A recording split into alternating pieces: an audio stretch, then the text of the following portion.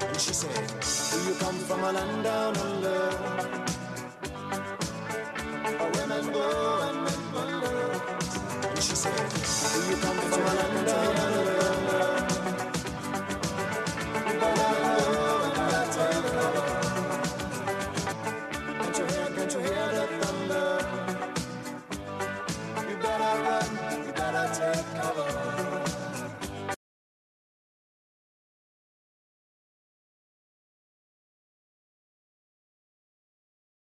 Happy Thursday and welcome to Not Boring. That was, of course, Men at Work, Land Down Under. And I chose it because today we're writing about an Australian company for the first time, Snappr. And I promise I won't do that the whole time, but there will be a lot of puns. Anyway, I've been writing about Web3 a lot recently. There are a bunch of reasons for that, but one of the main ones is that I'm just a business model nerd and new tools create opportunities for new business models. But I love digging into innovative and clever models wherever I find them. And today's focus, Snappr, is a perfect example. It started as an on-demand self-service marketplace for professional photography. And by listening to its clients, it's built an enterprise SaaS and API offering uniquely enabled by the self-service business.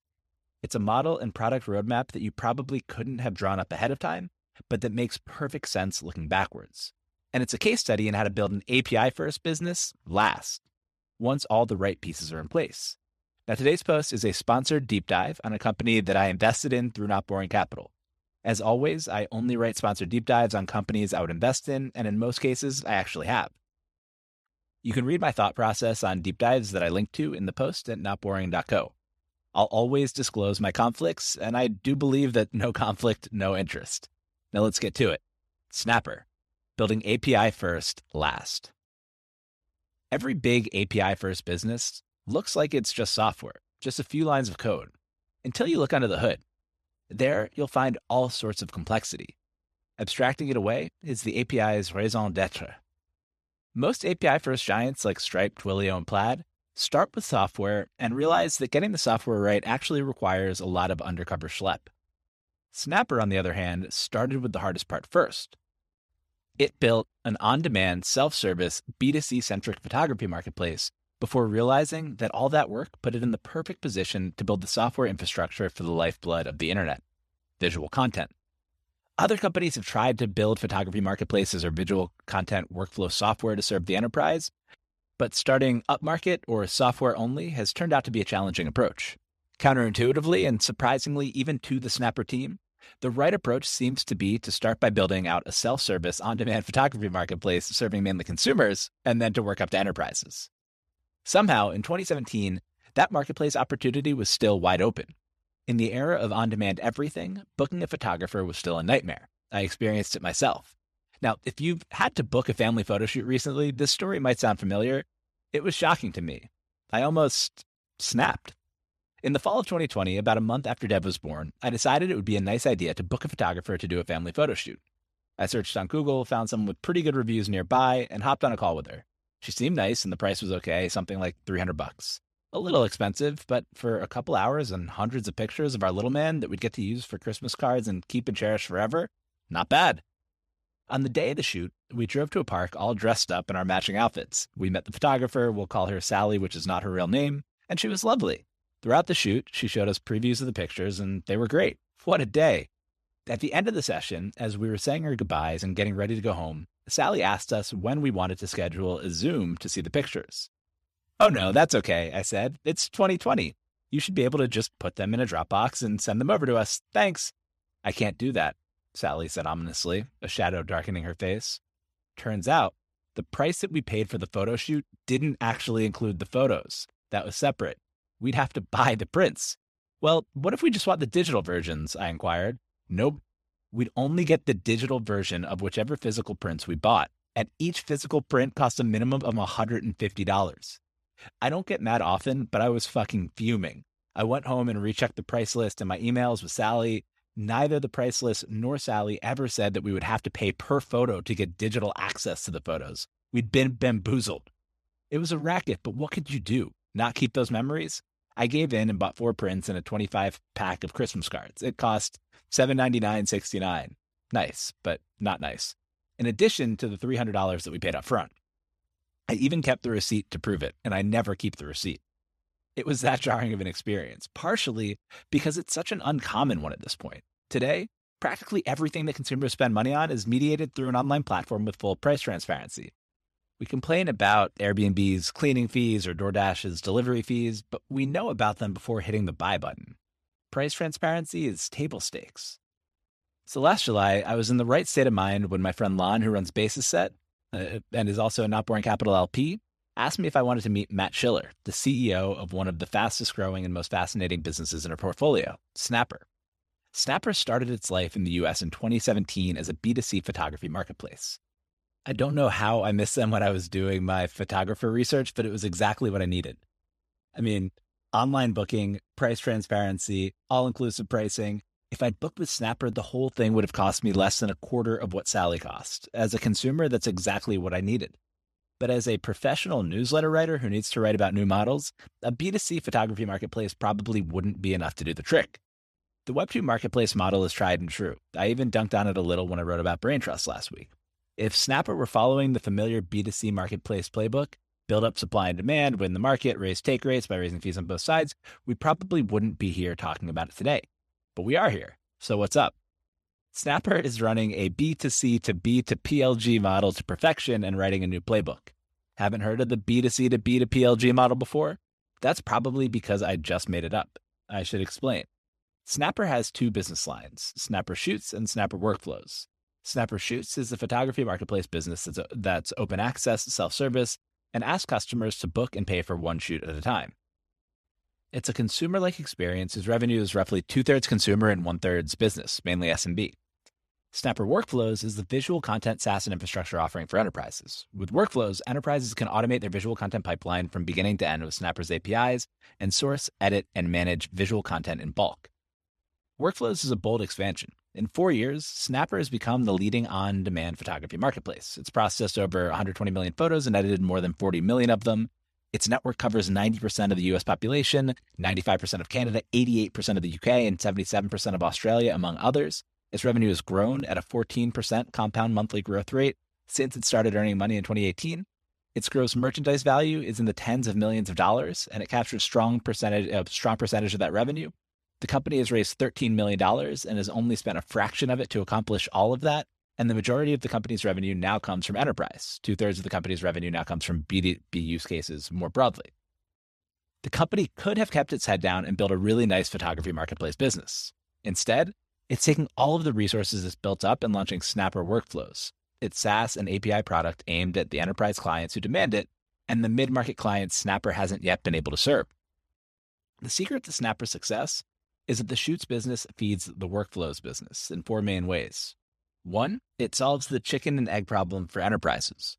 Enterprises need national supply, photographers and editors, overnight, which is impossible to build on its own. When they call, you need to be ready or you blow your chance. So you might try to build up the supply network ahead of demand, but then supply gets burned waiting around with no work. Self-service demand fills that gap. 2, self-service increases liquidity. The higher density the bookings are in an area, the stronger the network effects. There's more supply density, less photographer travel time, and a greater chance of matching the right photographer to the right booking. 3, it keeps photographers happy. Most photographers like being able to mix it up and do B2C and enterprise shoots in the same day. And 4, Shoots is the biggest channel for Workflows. 48% of Workflows enterprise customers today made a self-service booking with Shoots before becoming Workflows customers. The last point is where that lovely acronym, B2C to B to PLG, comes from. People who book Shoots, both as consumers and for their businesses, end up becoming the fuel for Snappr's Workflows, product-led growth engine, and often grow into larger enterprise accounts. And Workflows is a game changer for Snappr's business. It turns the product from an on-demand to API first, like a Zapier for the visual content pipeline. Snappr's story is an accidental playbook for building an API-first business backwards. So today, we'll dive into the evolution by covering started down under, now we here. 2, was the picture clear from the beginning? 3, B2C to B to PLG. And 4, snapping into focus. So grab a Foster's, throw some shrimp on the bobby, and let's hop to a land down under. I'm very, very, very sorry. Started down under, now we hear. Somehow, certain pockets of the world become really good at producing things that, on the surface, have nothing to do with their environs. Japan is unmatched at turning out valuable media franchises, with 5 of the top 10 highest grossing of all time, including the number 1, Pokemon, and number 2, Hello Kitty. The Nordics produce a disproportionate share of hit video games, including Candy Crush and Angry Birds. Goals is next, and they're also excellent at EDM there. Australia's superpower might be visual content software. Sitting in 6th place of the world's most valuable startups with a $40 billion valuation, right next to giants like ByteDance, SpaceX, Stripe, and Epic, is a graphic design platform founded in 2013 in Perth, Australia, Canva. Snappr is gunning to be the next Aussie visual content software atop that global leaderboard. Matt Schiller was born in the outback on a little farm 15 minutes outside of a little town of 3,000 people called Hay. Growing up, Matt wanted to be a doctor. When it was time for uni, he went to the University of New South Wales, or UNSW Sydney, which matter-of-factly calls itself, quote, one of the best universities in Australia in its Google search preview. At UNSW Sydney, Matt studied philosophy and medicine, graduating with a BA in philosophy, a Bachelor of Medicine, and a Bachelor of Surgery. He also took an elective term in neurosurgery at Oxford and received a graduate certificate in tertiary teaching from Curtin University. Slacker. With all that education, the moment during his educational journey that had the biggest impacts on Matt's career ultimately was the last one. Seeing his mom's emotional reaction to his medical school graduation pictures. Hold that thought. Before going to residency, Matt decided to do 2 non-doctory things. One, he co-founded Gowntown, which is now Australia's largest online university graduation retailer. And 2, he took a 12-month break to follow his wave of friends going into consulting. For his gap year, Matt joined McKinsey to see the world, travel around, and work in healthcare from the business side. By year 2, he deferred residency again and started doing non-medical consulting work. By year 3, when McKinsey sent him to the US to work on tech and education clients, he realized that he was never going back to being a doctor. Instead, he refocused on Gowntown and realized, both thinking like a consultant and remembering his mom's graduation emotions, that there was an even bigger adjacent opportunity: graduation photography. Snappr was born. Was the picture clear from the start? So let's pause for a second. Whenever I see a strategy that looks brilliantly constructed, I try to figure out whether it was all part of the plan from the beginning. Sometimes companies go to great lengths to tell a coherent narrative that makes the company's history look like the unfolding of a masterfully orchestrated master plan. That's rarely the case. In Snappr's case, all the ingredients were there for a smart consultant to piece together. There was the market trend. Digital photos were becoming a bigger part of both consumers' and businesses' identities. The internet had become more visual. Airbnb was a case study for the value of high-quality photography. People and businesses alike would need and be willing to pay for higher quality photos. Then there was the market structure. I didn't know this until Matt told me, but there was only one services industry more fragmented pre-marketplaces than the photography industry, and that's taxis. Putting a digital marketplace on top of that industry resulted in multiple multi-deca-billion-dollar companies, including Uber, Lyft, and Didi. Unlike those companies, though, who would need to await the arrival of self-driving cars to produce software margins, the margin expansion opportunities for photography were manifold, from editing to storage to asset management to distribution. You just need to grab the consumer market as a wedge, build up liquidity, write some code, sell the whole package to enterprises, and Bob's your uncle. Well, I got to ask Matt directly whether that was the plan all along, to go from B2C to B2B to SaaS and infrastructure. And the answer was a resounding Australian accented no, or no. I am so sorry. Again, I do link to a video in the post of an Australian woman actually teaching how to pronounce no in Australian. So just go watch that instead of listening to me. Anyway, through his experience running Gowntown, Matt just saw that there might be an opportunity to build a marketplace for graduation photographers. Then McKinsey moved him to the US, and when he got here, he said he started thinking bigger. Instead of just graduation photography, Snappr wanted to make it easy to book any professional photographer on demand. They applied and got into Y Combinator. At that point, what the B2C product would become was actually pretty clear. In the February 2017 TechCrunch article announcing Snappr's YC acceptance, they laid out the customer value prop that has remained central to the Shoot's product today: on-demand, affordable, high quality, and transparent. The article also mentioned that Snappr only accepts 5% of the photographers who apply to work on the platform. When I spoke to Matt recently, he said that they still only accept about 1 in 10 photographers who apply in New York City after a 4-stage vetting process that includes looking at a photographer's portfolio and equipment piece by piece. Photographers who do get approved on a use case by use case basis. So I might be really good at taking pictures of burgers, but horrible at taking pictures of babies, so Snappr won't let me near the little ones. Matt told me that, particularly in big cities, most of the photographers come inbound thanks to Snappr's strong brand recognition and word of mouth from other photographers.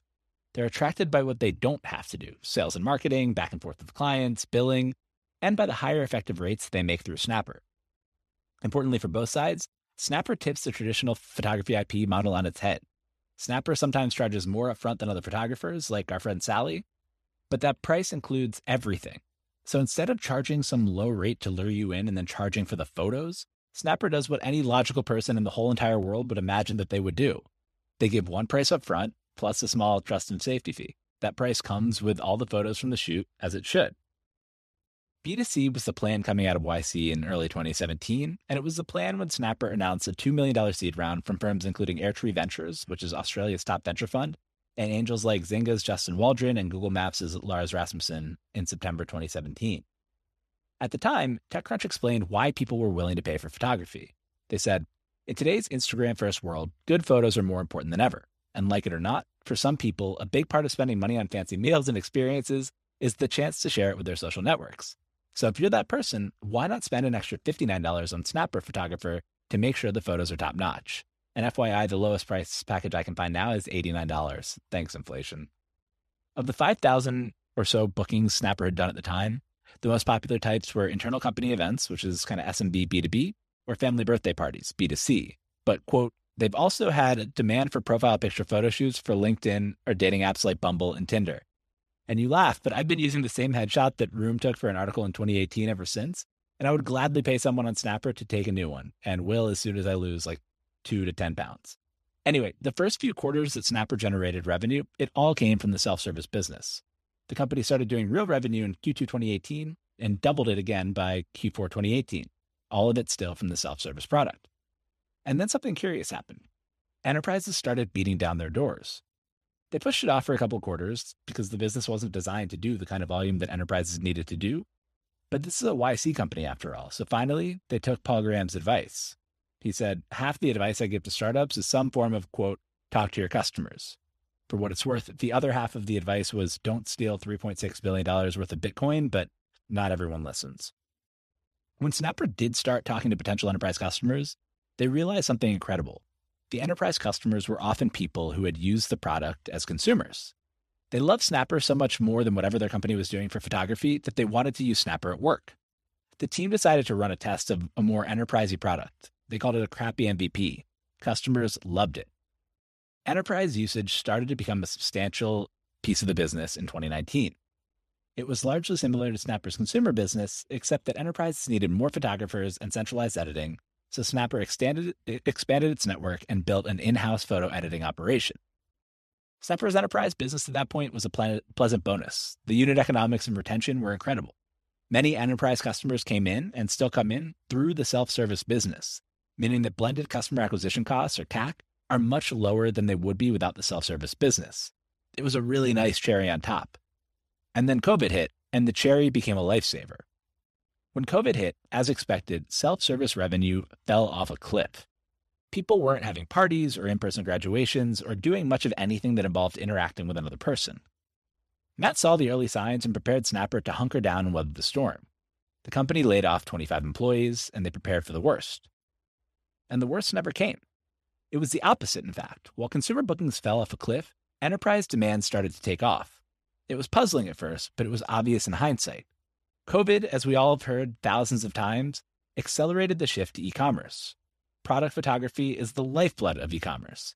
Everything that was offline moved online, and all of it needed pictures. During COVID, enterprise became the majority of Snappr's business, and it's remained that way ever since, even as the self-service segment has bounced back. Snappr rehired all of the positions it eliminated and added a bunch of new ones, and there are tons of open roles, and I linked to their jobs page in the post at notboring.co. Far from failing, Snappr announced a $10 million Series A led by BasisSet, with participation from YC and Katarina Fake's Yes Ventures. Fake knows the space well. She founded Flickr. Turns out, the self-service business doesn't just translate into enterprise business. It leads to investment too. Lana at BasisSet told me how she came to lead Snappr's A. She said, I found Snappr at my then 4-year-old friend Cora's party. I was surprised that a group of 4-year-olds had a professional photographer taking shots at a random gathering.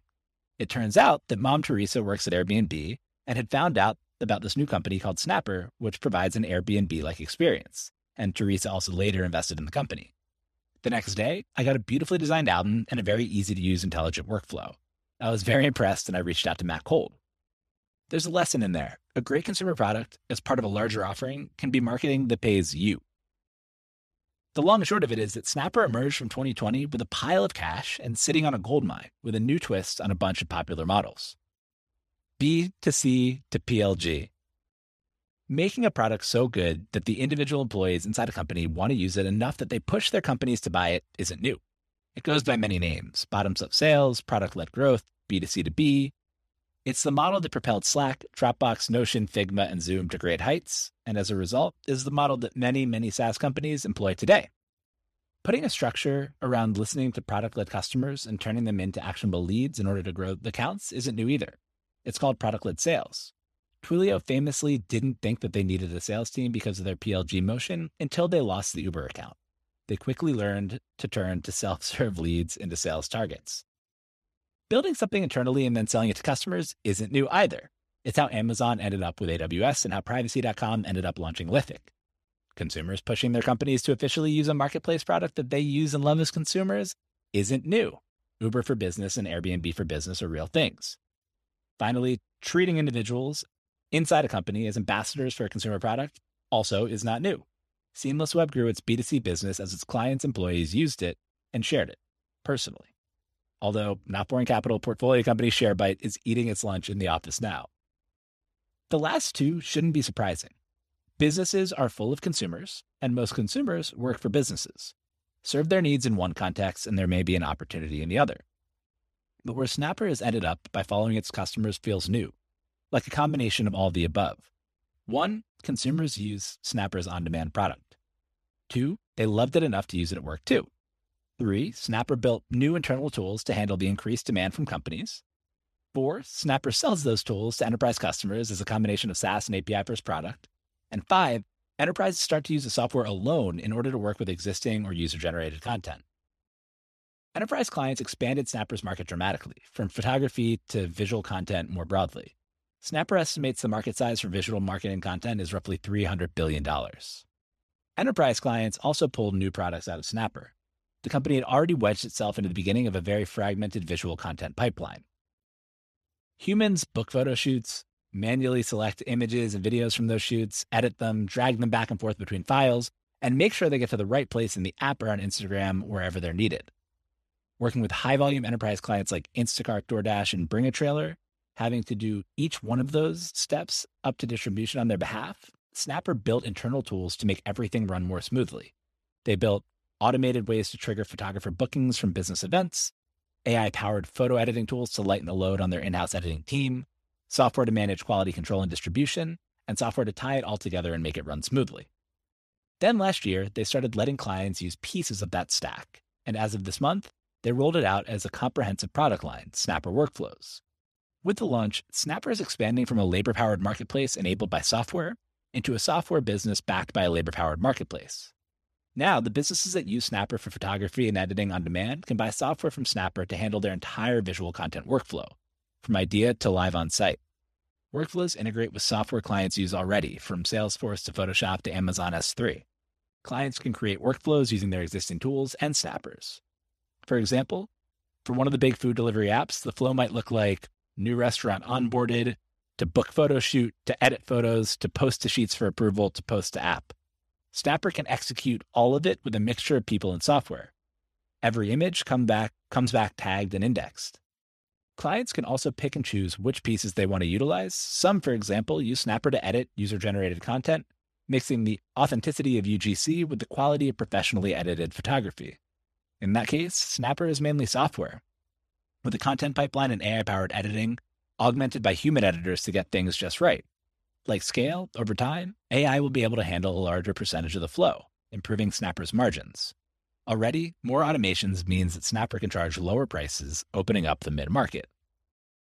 5 years into the journey, having survived COVID, the launch of Workflows represents a new chapter for Snappr, an opportunity to accelerate already eye-popping growth, and the last piece of a new business model, snapping into focus. None of Snappr's journey was planned to work out like this, but it's working out nicely. Let's recap. Snappr launched out of Y Combinator in 2017. It's raised $13 million and spent a fraction of it. It evolved from a graduation photography company to a B2C marketplace for on-demand professional photography, to a B2C and B2B marketplace for on-demand professional photography and editing, to a SaaS and visual content infrastructure suite plus B2C and B2B marketplace for on-demand professional photography and editing. Snappr believes that visual content is the electricity that powers the internet and that it's building the poles and wires. Less than 2 years ago, Snappr was only one piece of that flow, sourcing, and even that was threatened by COVID. Today, it can orchestrate the whole flow, sourcing, manipulation, storage, asset management, enrichment, quality control, and distribution. And it's working really, really well. I post a graph in the post at notboring.co of their revenue growth, and you should really check it out. It's a sight to see. Snappr is maintaining its 14% month-over-month growth rate, even as it grows off a bigger base. As more of the bars turn red, or if you're not looking at the graph, that's as more of the revenue turns to enterprise, it means that more of Snappr's revenue is sweet SaaS revenue, and that it's improving margins without needing to extract more take rate from photographers and consumers. Instead, Snappr has created a model that aligns incentives with its consumer customers and photographers. Snappr Shoots is lead gen for Snappr Workflows. The effective LTV of each customer is so much higher than it would be in a traditional marketplace because each consumer comes with some probability of converting to a sticky, high-revenue, high-margin Workflows client. I would imagine that in some business-heavy markets, Snappr could actually subsidize the cost of Shoots well below market rates in order to acquire more Workflows customers. In that case, consumers win, Snappr wins, and Workflows clients who can consolidate spend and receive a more cohesive product offering win. I always get to this point in the essay, my optimism firing on all cylinders, amazed by what these entrepreneurs have been able to accomplish, and forget to talk about the downsides or risks. In most cases, I don't find the downsides that interesting. There's that Tolstoy quote from Anna Karenina, all happy families are alike, each unhappy family is unhappy in its own way. And I think it's kind of the opposite for startups. Nearly all startup risks are alike. Each successful startup is successful in its own way.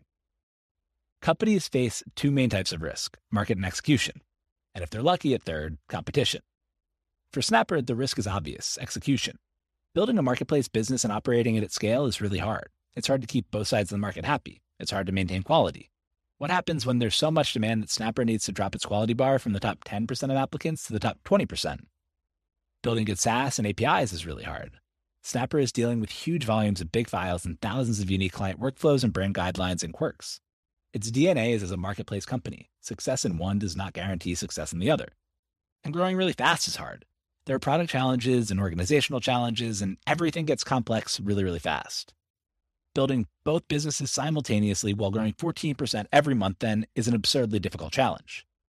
The flip side, though, is that if Snappr gets it all right, or gets enough of it right to keep moving and listening to customers and iterating, it has the opportunity to become the infrastructure for visual content. Because even though Snappr was born as a marketplace, it has most of the hallmarks of a good API-first business. Photos are mission critical to modern digital businesses, but they're non-core. They're in that API-first sweet spot. While API businesses look like pure software businesses on the surface, the big ones are just hiding a bunch of hard, dirty grunt work under the surface.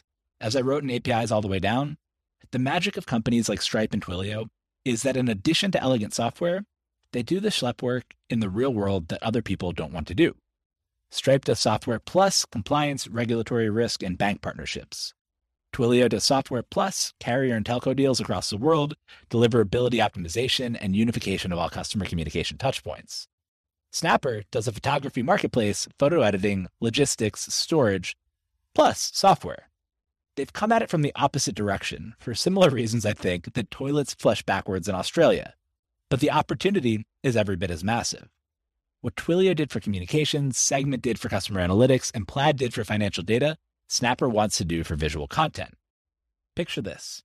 From a need for visual content to perfectly edited photos in just a few lines of code. Say cheese. That's all for today. Thanks so much for listening, and I will talk to you on Monday. Enjoy your weekend. And she said, do you come from a land down under?